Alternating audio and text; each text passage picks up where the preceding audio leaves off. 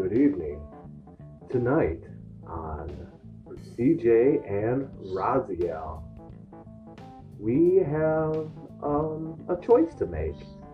We could either follow Lucifer and CJ and Raziel in their quest to go fuck up C. Dequa, which would be a great time filled with a lot of great NPCs, or we can go and we can learn the history of the magical Damascus sword that CJ mysteriously wields. What should we do? The narrator, Siege, just kidding, CJ, personally think we should do both. We should first handle the ancient mystery of the majestic Damascus sword.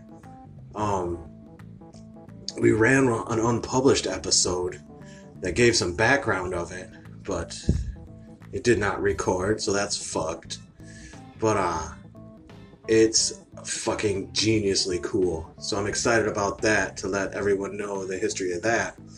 Plus, Lucifer and CJ and Raziel fucking up a sentient being, smuggler, a trafficker of sentient beings.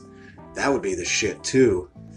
But I think the Damascus sword is what we should talk about first. So, without further ado, here is the newest episode of CJ and Raziel.